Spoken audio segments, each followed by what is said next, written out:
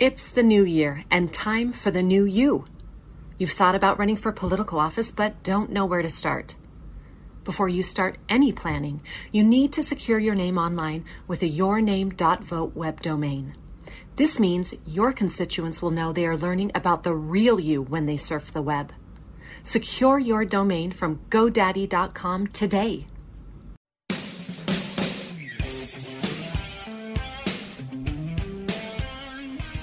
Welcome to Breaking Battlegrounds. Actually, if you're used to tuning into the program here in Phoenix, Arizona, you know us as the Broken Potholes Gang. But like a room full of caterpillars turning into butterflies, we are taking off for a new market today. You might also be listening to us in Tampa, Florida, and potentially across the state of Florida. So for those of you who aren't familiar with us, we go out there every week and talk about the big issues affecting the states of Arizona, now Florida, other battleground states, national issues. We probably had the best guest list of any program in Arizona, and we have some amazing guests for you here today. My name is Sam Stone, my partner in crime in the studio, Chuck Warren, as well, the irrepressible Kylie Kipper. She keeps us all in line as our producer. And we want to give special thanks to Jeremy in the booth, who drives the whip and drives the ship for all of us. Chuck, today we have a fantastic guest. Why don't you introduce Jason Chaffetz? We have with us today former Congressman Jason Chaffetz. He's a contributor to Fox News Channel. He also has Jason in the House podcast. He's written 2 New York Times bestsellers. He's one of the most articulate speakers on the conservative side. Jason, thank you for joining us. No comment. Humility. He's also number one in humility. So, Jason, right. That's why I got to where I was at, because humility was my greatest asset. I keep telling people that. And, it's the old Mac Davis song you sing every morning. Oh Lord, it's hard to be humble when you're perfect as me. Is that basically what happens over there? Yeah, as far as I can tell, that is the number one qualification for anybody to get elected to Congress, right? Yeah. Well, yeah. There's. Anybody gets elected to Congress, they got a good-sized ego that it has trouble scooting in the room with another person, yeah.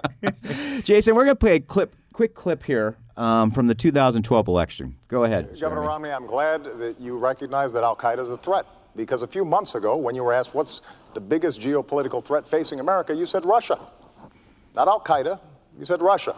In the 1980s are now calling to ask for their foreign policy back, because the Cold War has been over for 20 years. But, Governor, when it comes to our foreign policy, you seem to want to import the foreign policies of the 1980s, just like the social policies of the 1950s and the economic policies of the 1920s. So, besides the fact Mitt Romney was basically a prophet in 2012, are we back in a Cold War? I think there's a good case to say that a Cold War has begun, because if you look at what goes on in cyberspace, if you look at what goes on in outer space, and now you look at what's going on in Europe, Russia is on the march. And without a pushback, without a deterrent, without talking to Vladimir Putin in the language that he speaks, which is power and force, then guess what? He's going to continue to reap mayhem on literally millions of people. And I worry that, look, he went into Georgia in 2008 and essentially nothing happened. And then he took over 25% of that country, signed a document with the United Nations saying, oh, he's going to withdraw. But actually, during my time in Congress, I actually went to Georgia, went up to that border, and you can see that literally the Russians building permanent structures. Fast forward to 2014, takes over the Crimea region. Barack Obama and Joe Biden stand up there and say, oh, we're going to put in sanctions. And well, evidently those sanctions were such a deterrent, so unbearable that nobody would ever want to do that again. And now here we find ourselves with potentially the entire, country of Ukraine being taken over. And I think if you look at the Baltic states, if you look at Poland, you look at those others, I think they're worried that without somebody who actually steps up and says no more, and a leader in the United States pushing back and saying, no, come on, world, this is what we're going to do. We got to put this tyrant in a place where he does not expand his borders. then yeah, I think we have a Cold War. You know, Jason, I mean, I would say it is a Cold War for us and for Western Europe. But if you're Ukraine, but let alone them, Lithuania, Latvia, Estonia, all the Baltic states, this is a hot war. They're being invaded, and they have to look and wonder if they're the next domino. Yeah, when I met with the key leaders in Georgia, that's what they're afraid of. They're like, this is real. They came and took this. Now they're sitting there right outside of our capital. I met with the president of Romania. I talked to them about, they were afraid of where this is going and what we were doing. And the United States was putting in Aegis ashore and some other very smart military types of things. And look, we can't do this all alone. I guess one of the biggest disappointments in Joe Biden and Kamala Harris, Kamala Harris goes over to her first trip to Europe, first trip ever there, and just puts out these word salads that do nothing other than make the mess worse, not better. And you don't have a Joe Biden who knows how to lead out in the world and build a coalition to push back against that. That's what I see. I see a Joe Biden who's just weak in his communication, weak in his presence, and weak in his leadership in order to get the world community focused on this, because Vladimir Putin put out a manifesto back in July of last year, told the world what he was going to do, and then he did it. Yeah, he pretty much keeps his word, doesn't he? I mean, he did. You had a, I think it was a general or something for Russia who back in November foreshadowed that on February 22nd of 2022, that's when they were going to make their move. Months in advance, it literally gave us the starting date of when this war was going to happen.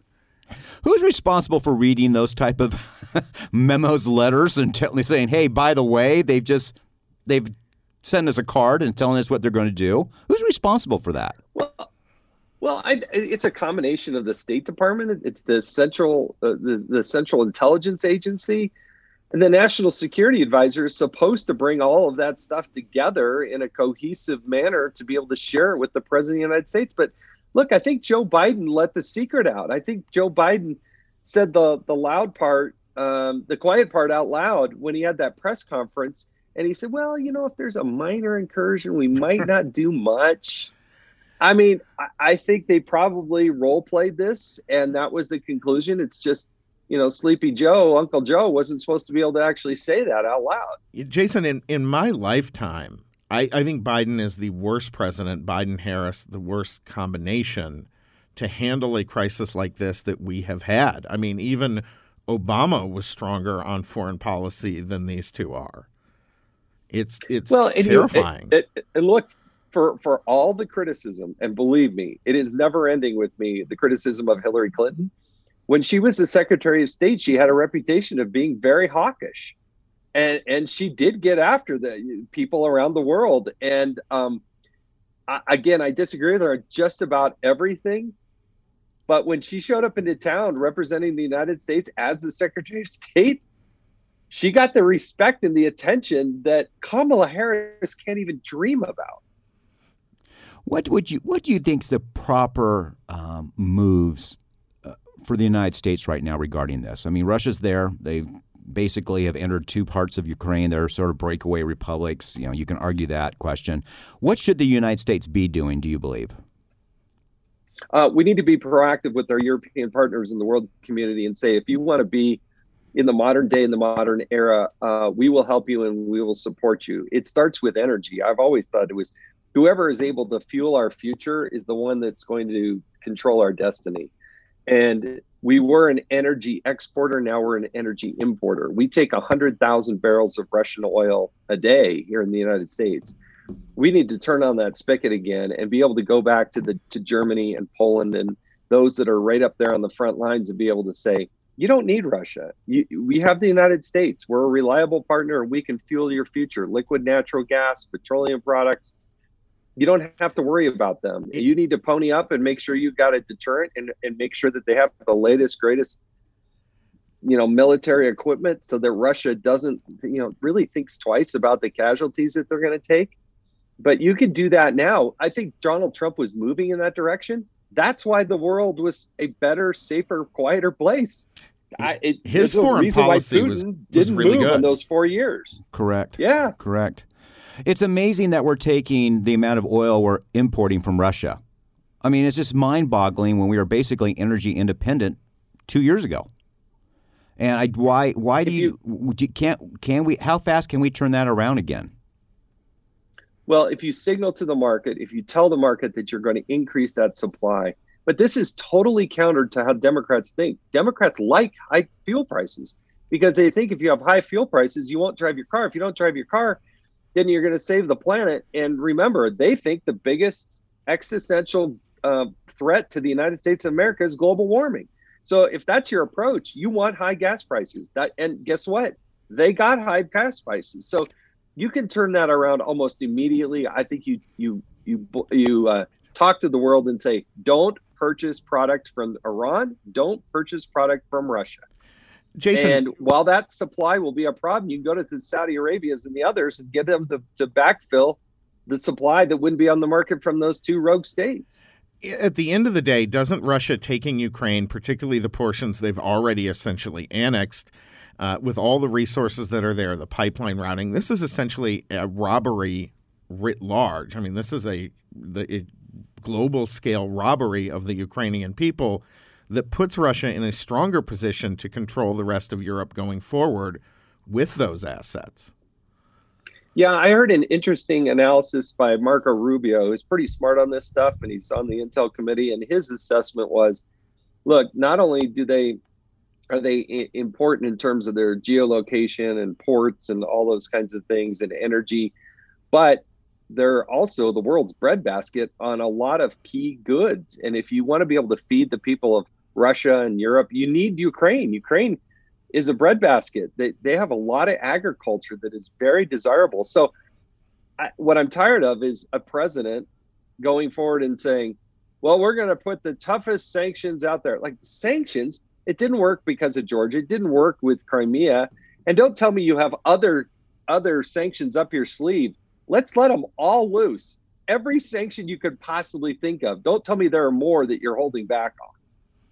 Well, and they're not going to jump in, and Europe is not going to jump into this fray in the way that they would need to, because if Russia cuts off the supply of gas they're dependent on it. They're dependent on the commodities. People freeze and die.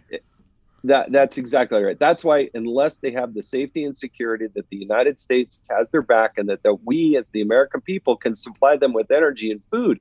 But that's one of the best things that could happen to our economy. We could have productivity in the United States that we're exporting, and to have those dollars flowing into our economy, it's just, I mean, it's the best for all world. It creates a more peaceful world economy. It creates more prosperity here at home, creates more jobs, good paying jobs. And jobs we need. Breaking Battlegrounds coming right back with Jason Chaffetz in just a moment.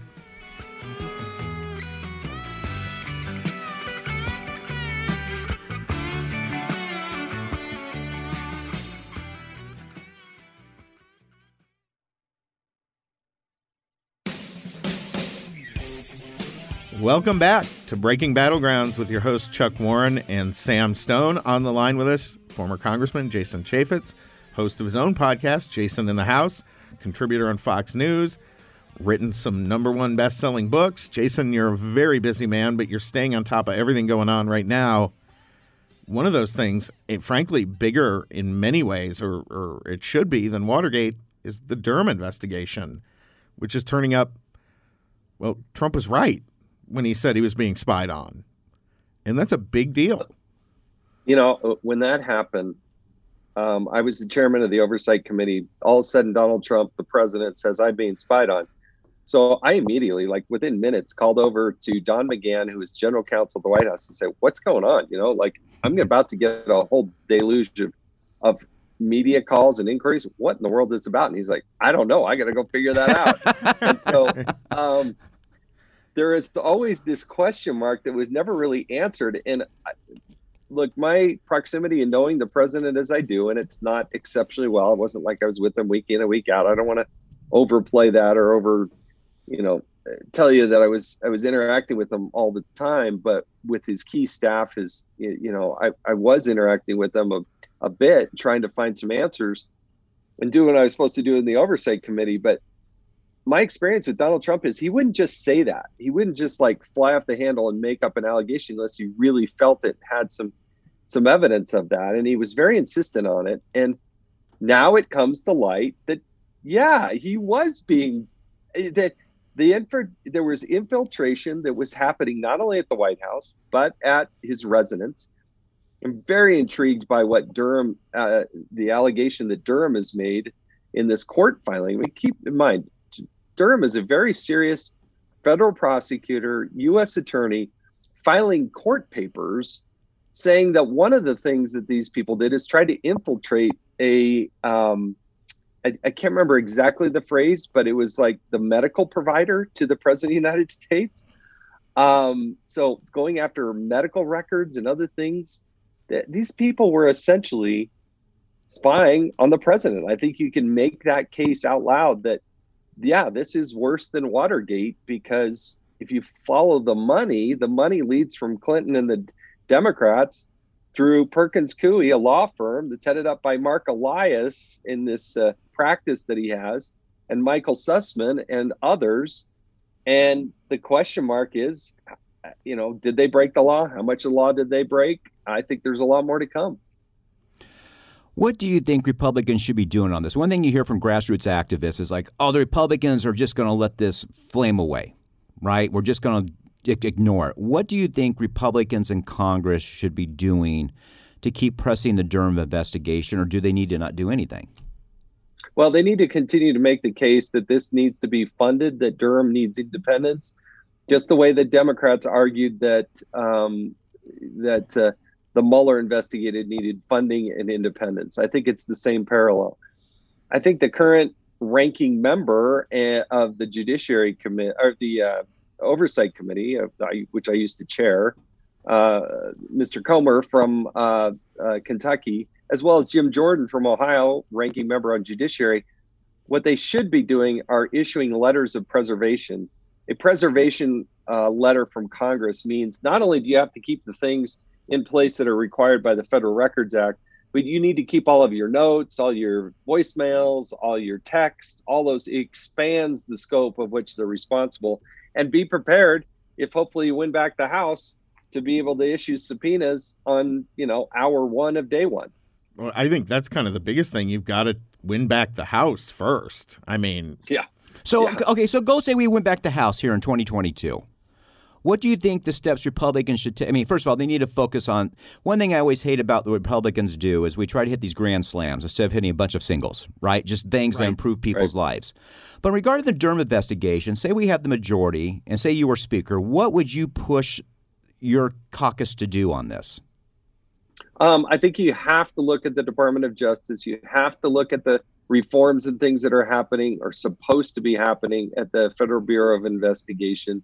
I would get Michael Horowitz, the Inspector General, back up there and continue to learn what he has learned. But then I would compel the testimony, public testimony, from those people who are engaged in this. Mark Elias, Michael Sussman, and they have about a dozen other attorneys that get up there. If they want to plead the fifth, they want to plead attorney-client privilege, go right ahead. But then they should start going through the people that were involved in this financial scheme and follow the money. And that's the only way to do this. Look, Democrats have now opened the gate and said nothing's off the table. I mean, you look at the way they're doing with January 6th, going after members. Okay, that's opened up the door for Republicans to get more aggressive instead of saying, well, you can't really touch those people or you can't really ask them a question. Yeah, evidently, according to Nancy Pelosi, you can. So let's go for it. We're with former Congressman Jason Chaffetz, contributor Fox News, also has his own podcast, Jason in the House. Jason, what was your biggest surprise when you're oversight chairman? That when you took the job, it just, wow, this just surprises me, this goes on this way. What was it? I think the biggest disappointment, and Trey Gowdy, who is my colleague from South Carolina, who was arm in arm with me on so many of these things, he and I both had the experience, both came back, we've kind of compared notes. I think we would both, without a doubt, say the lack of intellectual curiosity and honesty from the traditional media was probably the biggest disappointment. Types of stories that we were diving into that easily could have been, page one, top of the hour, 60 minutes type stories. New York Times, Washington Post, I thought they were going to be the ones of the record, of an integrity. No, they got political agendas. Biggest disappointment, biggest surprise. And tried to work with them, answer every question, always made myself accessible. But they didn't call balls and strikes the way they were coming across the plate. There is no independent, honest media. No, there's not. Was that hard for you I know when you were in college, you wanted to become a reporter or was that hard for you to see this? Like, yeah, thought about it. There's basic rules. There's basic rules you're supposed to follow as a journalist, and they didn't follow them. I just thought exposing the truth, being about openness, transparency. The only place I've seen it, and granted, I'm getting a check there, but that's where I put my money, where my mouth is with Fox News. I think they make a genuine effort. They do it on both sides of the aisle. They try to expose the truth, and they take a lot of criticism for it, but it's also why it's the most popular network in the country. It's not even close. Combine MSNBC and CNN, it doesn't touch the numbers of what Fox does because they're providing an open, honest look at how the world's really working. Jason, real quick before we go, I know Chuck doesn't love Republicans going for grand slams, but Perkins Coie has been running all over the country for years, affecting laws in every state, not just Washington, D.C., and they're doing it through consent decrees where they conspire to sue a Democrat official who then settles with them on a consent decree. How do we get rid of that? Well, you have to expose who Mark Elias is, and Molly Hemingway at the Federals has done a good job of that. I have been saying for a long, long time, the center of evil universe is run by Mark Elias. So unless you understand what he's doing and how he's doing it, you're not going to solve these problems. And the problem is no one in traditional New York, D.C. media is going to tell you who he is. It's because they don't want to, because they like what they agree with him. Yep. Exactly. Well, fantastic interview, Jason. Thank you so much for joining us on the first old episode of Breaking Battlegrounds as we transition into our new market, and really, really appreciate you being on the show today. Hey, thanks for having me. I always appreciate it. Thanks, Jason. Bye-bye.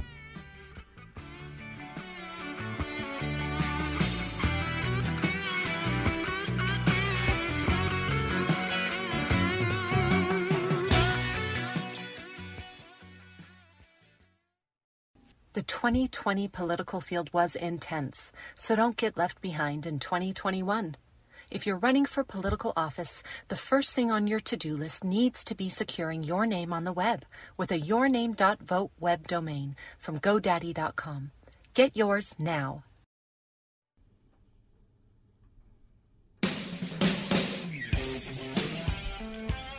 Welcome back to Breaking Battlegrounds with your hosts Sam Stone and Chuck Warren. On the line with us now, Charles C.W. Cook. He is the senior writer for National Review, former editor of National Review Online, graduate of Oxford University, and one of the smartest people in journalism today. Charles, welcome to the program. Thank you for having me. Are you in Florida today? Absolutely. Sunny, beautiful, free Florida. How long have you been in free Florida now? Since 2017. I guess we didn't know it at the time, but we lucked out moving when we did. We were in the Northeast, New York and Connecticut before, so we got out just in time. That is good timing. Did you just move because you thought, I need warmer weather? Warmer weather, better laws, lower taxes. All that fun the stuff. Beach. All that fun stuff, yeah. Why half the state of New York is applying for their visa to move to Florida right now? Yeah. Charles, we're going to play a quick clip here, and then we want to talk about Ukraine. Go ahead, Jeremy. On this and everything else, President Obama, in my view, has demonstrated that he's totally in touch with our times. But just a month ago, Governor Romney called, and here again I quote, "Without question, our number one geopolitical foe is Russia." As my brother would say, go figure.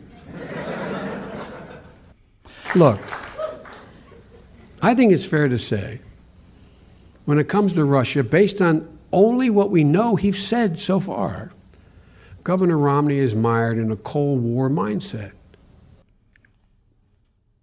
Charles, it's too bad that Biden doesn't have a little bit of a Cold War mindset, because we've clearly got one on our hands. Yeah, not just with Russia, but with China. I think the worst thing about that clip, brought it all back is how many of Biden and Obama's attacks on Romney relied upon their knowledge that the audience would applaud whatever they said. I mean, there's no argument there. It was like the binders full of women case. You remember that? Oh, yes. Yeah. They just sort of said it over and over. But, the binders full of women. And the audience said, aha, that sounds terrible. Of course, it wasn't. And what Romney said about Putin was not either. This is a guy who has posed problems to many American presidents, not just Joe Biden. He posed a problem to Obama, to George W. Bush, and to Trump. And although I don't blame Joe Biden solely for what's happening now, I think that can be overstated. Clearly, Biden's out of his depth. He wasn't prepared for this. His posturing never had much to it. And I mean, once you add in what happened in Afghanistan, you can see why Putin chose now to do this. Well, and we've seen China at the same time jump out and sanction a bunch of American arms manufacturers while this is going on. Right now, the world stage is totally out of control for this administration. Charles, what does this mean for China as they look at Taiwan? Well, that's why I think it's important. And I understand that Americans don't want to get into a war with Russia. I don't either. I also understand that we have limited options here. But America is and should be the preeminent global power. I don't think people understand quite how much they benefit from that. Before America, it was Britain. We've had essentially 200 years of Anglo-American dominance. And one of the things that the Anglo-American peace has relied upon is a protection of borders. And one of the reasons that it has focused on the integrity of borders is because if you let one invasion go, then you have less of a leg to stand on next time. And you raise a great point. What happens if we say, well, whatever, it's a long way away. Americans don't care about Ukraine. They don't. We'll let Putin do this. Well, China watches it and it says, well, we have a similar relationship, or at least a similar claim over Taiwan. And then the United States, I think, should say, no, that's an independent country. And China says, well, it's not. It's within our sphere of influence. We have a complicated historical relationship with it. And besides, you let Russia get away with it in Ukraine. Before we go to break here, I think that brings up a good point. Our recognition of Ukraine is more significant than our recognition of Taiwan, which is still not officially recognized as an independent nation state by the U.S. Right. Now, I'm calling Taiwan an independent country. No. Of course, that isn't. Yeah. I think we would fully agree with you that it absolutely is, but that highlights the danger that we have on the international stage right now when you let an actor like Putin free to do whatever he wants. That's exactly right. The guy does not care about the same things that Americans and American politicians do. And, no, he does not. Nor does China. I apologize, Charles. Breaking Battlegrounds, coming right back.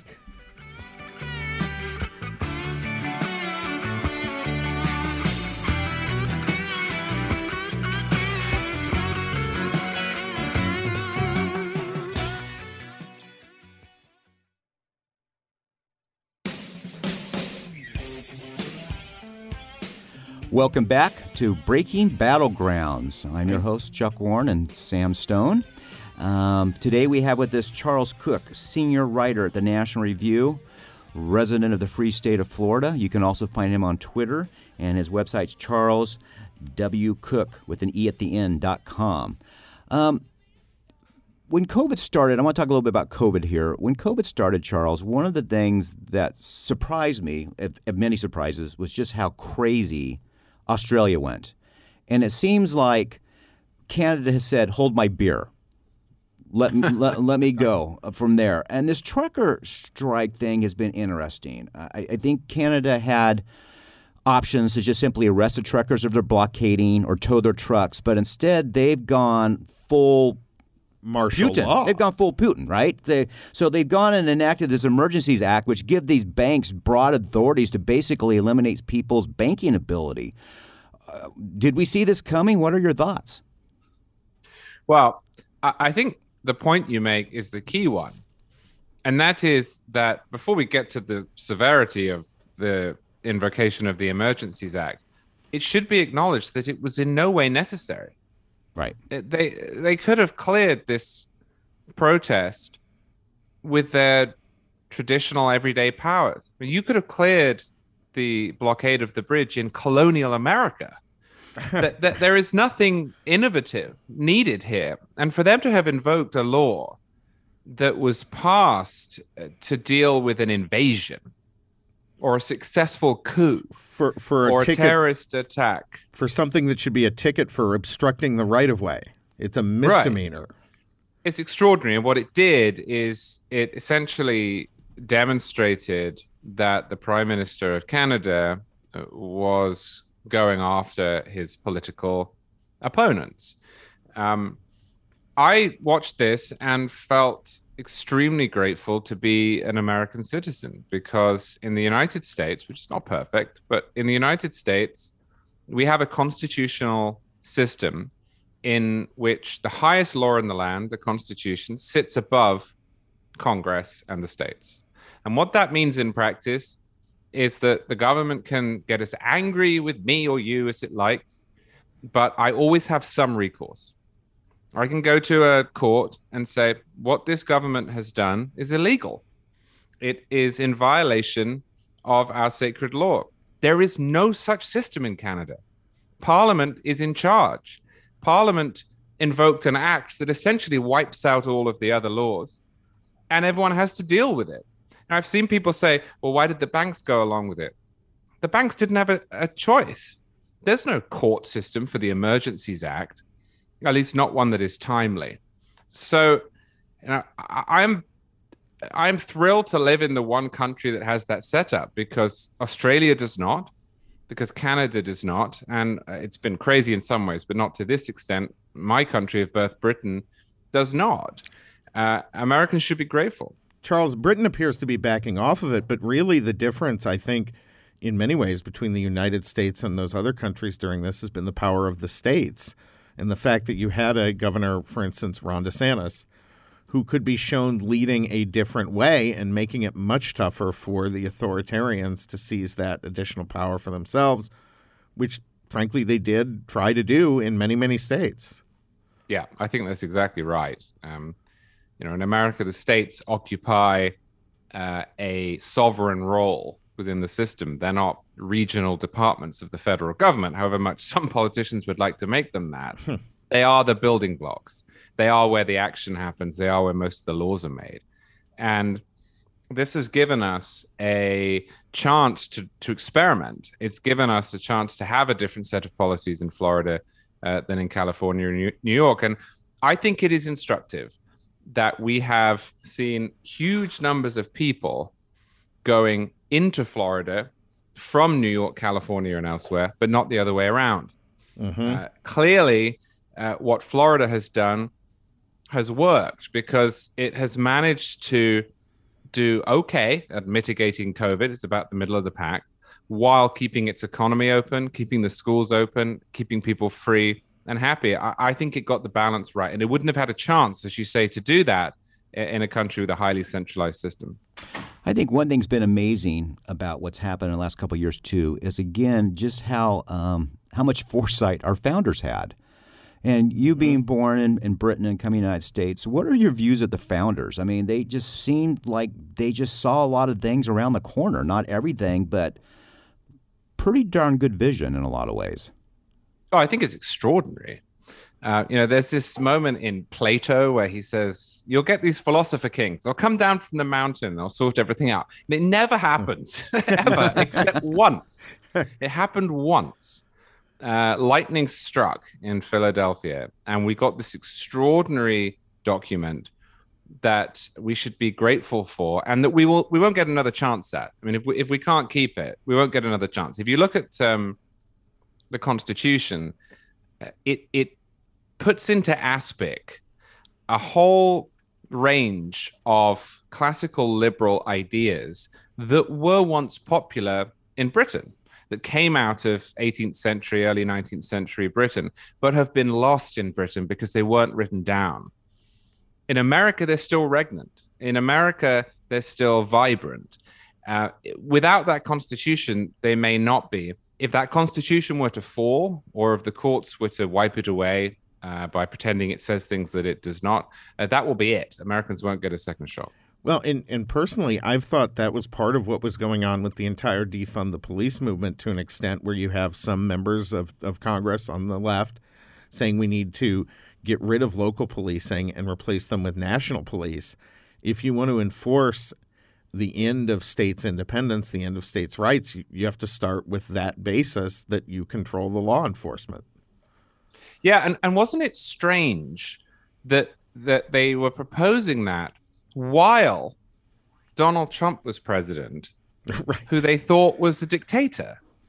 I mean, one of the great advantages of Western societies, and this is not just the United States, this is true in Britain as well, for example, is the localized police force system.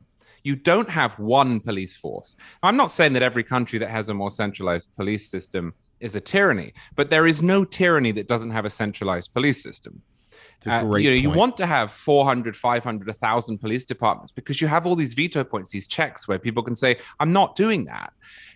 And to try to turn it into a federalized police force while the guy you're saying is the next Hitler is in charge was just baffling to me.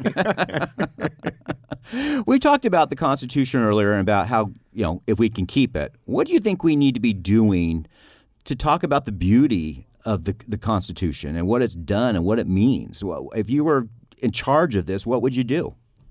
Well, I'd do two things. The first one is practical. The second one is more educational. The practical side of it, you've got to keep appointing judges who stick to the Constitution as it was originally understood and as it is clearly written. Because otherwise, you can get constitutional amendments in through the back door. You can lie about what the text means. You set the precedent, and the Constitution, although it is still nominally there, has gone. Well, educationally, gone. Oh, no, I was just going to say the dishonesty of the left on that very issue, because, of course, we have mechanisms where you can pass the laws that they're wanting the courts to impose or implement. They Right. just can't get them passed, right? Right. And so they tried to do it via judges informally. Yeah. The second part of it is educational. We have to insist upon the Constitution as a glorious liberty document, as Frederick Douglass put it. This is America's North Star. And the problem historically has been that it has been ignored or subverted. There's no point denying that slavery, segregation were great blots on the American escutcheon, but they weren't mandated by the Constitution. They were either tolerated by it or they represented a subversion of it. The Constitution is a beautiful, colorblind document that promises to everyone, irrespective of where they're from, a certain set of liberties and a government that works. And the attempt by the left at the moment to throw the whole thing out and to say, well, because it hasn't stopped this, that, or the other, then it must be useless. It is devastating, because if you lose that, then you lose what America is. And I think conservatives have to be very clear and very confident in defending the document and saying, no, this is how we got to this point. This is how we got past all of those ills, most of which had actually plagued human beings in every country for all of human history. They weren't unique to America. Well, and what was most interesting to me was the founders were fully aware of that and specifically left room in the Constitution to erase those blots, right? When there was pressure not to do that, to lock them into place. Yeah, and also there was 100-year gap between the promises made by the 14th and 15th Amendments and they're actually being put into law. Now, that is a flaw in American history, but it's not a flaw in the Constitution. It's an unwillingness to follow the Constitution. Mm-hmm. Absolutely. Well, one last question here. So tell us, how did you end up in the United States, being born in Britain? I'd always loved America. Ever since I was a kid, we used to come on vacation here. We had great family friends. And ever since I was 3 years old, I had resolved that I would live in America. I just saw it as inevitable. And when I got a chance to come over for an internship with National Review in 2011, I jumped at it. And then I held on for dear life. Once I was here, I asked if they would hire me, if they would sponsor my green card, which they did. And I became a citizen in 2018. So it probably sounds odd, but really, ever since I can remember, I loved America. Not politically. I didn't have any political views until I was maybe 20, but just I loved the dynamism of the place, the friendliness of the people. You know, I love Disney World, I guess, when you visit when you're a kid. And I thought, well, that's where I'd like to be, and it is thankfully where I've ended up. Have you become a sports nut, which is an American tradition? Oh, absolutely. I am, for my sins, a Jacksonville Jaguars fan, so I've spent most of the last 3 years with my head in my hands. As Cardinal fans, we understand this completely. Exactly. Charles, exactly. You are also the co-host of the Mad Dogs and Englishmen podcast, which I personally just love. I highly recommend to everyone out there if you're not checking that out and downloading it. But also, and I always enjoy your appearances on Real Time with Bill Maher. I really felt like he got so turned off by Trump that changed him for a few years, but he's really come back strong on that civil libertarian basis that was always his forte. And I think he's speaking some truths right now that maybe people on the left haven't heard in a while. Are there other folks out there that people should be tuning into if you're trying to get some of that sanity back? Well, yeah, I think that we are seeing something of a convergence between left and right on the question of elementary liberalism. What you see in Bill Maher is not his conversion into a conservative. No. But his belief in the basic building block of society, which is tolerance and forgiveness and open-mindedness. And I see this in some other people on the left with whom I disagree profoundly on most of the everyday issues, taxes, guns, what you are. You know, Glenn Greenwald, Matt Taibbi, Barry Weiss, these aren't conservatives. What they are, though, is people who are highly alarmed at the cancel culture that is creeping in and at the unwillingness of many people, especially in the press, academia, and entertainment, to listen to anyone who disagrees with them. So I think what you're seeing from Bill Maher is this disbelief that a movement that describes itself as liberal is being anything but. And so half the time I watch him and I think, yeah, you can see this threat and you're fighting against it. Now, if we were to have a drink and start talking about everyday politics, I think we'd quickly fall out. But that's fine because we would be willing to talk to each other, which you have to be able to do. Charles Cook, thank you so much. Folks, you can follow him at Charles C.W. Cook on Twitter. One of the great thinkers of this time and someone I highly, highly recommend people stay up to date with. Chuck, any last words before we go to our... No, we hope you'll join us again, and Britain's lost. Thanks for coming on over, and go Jaguars. Thank you. Talk soon. Thanks. Well, that was fantastic. Breaking Battlegrounds, coming back next week.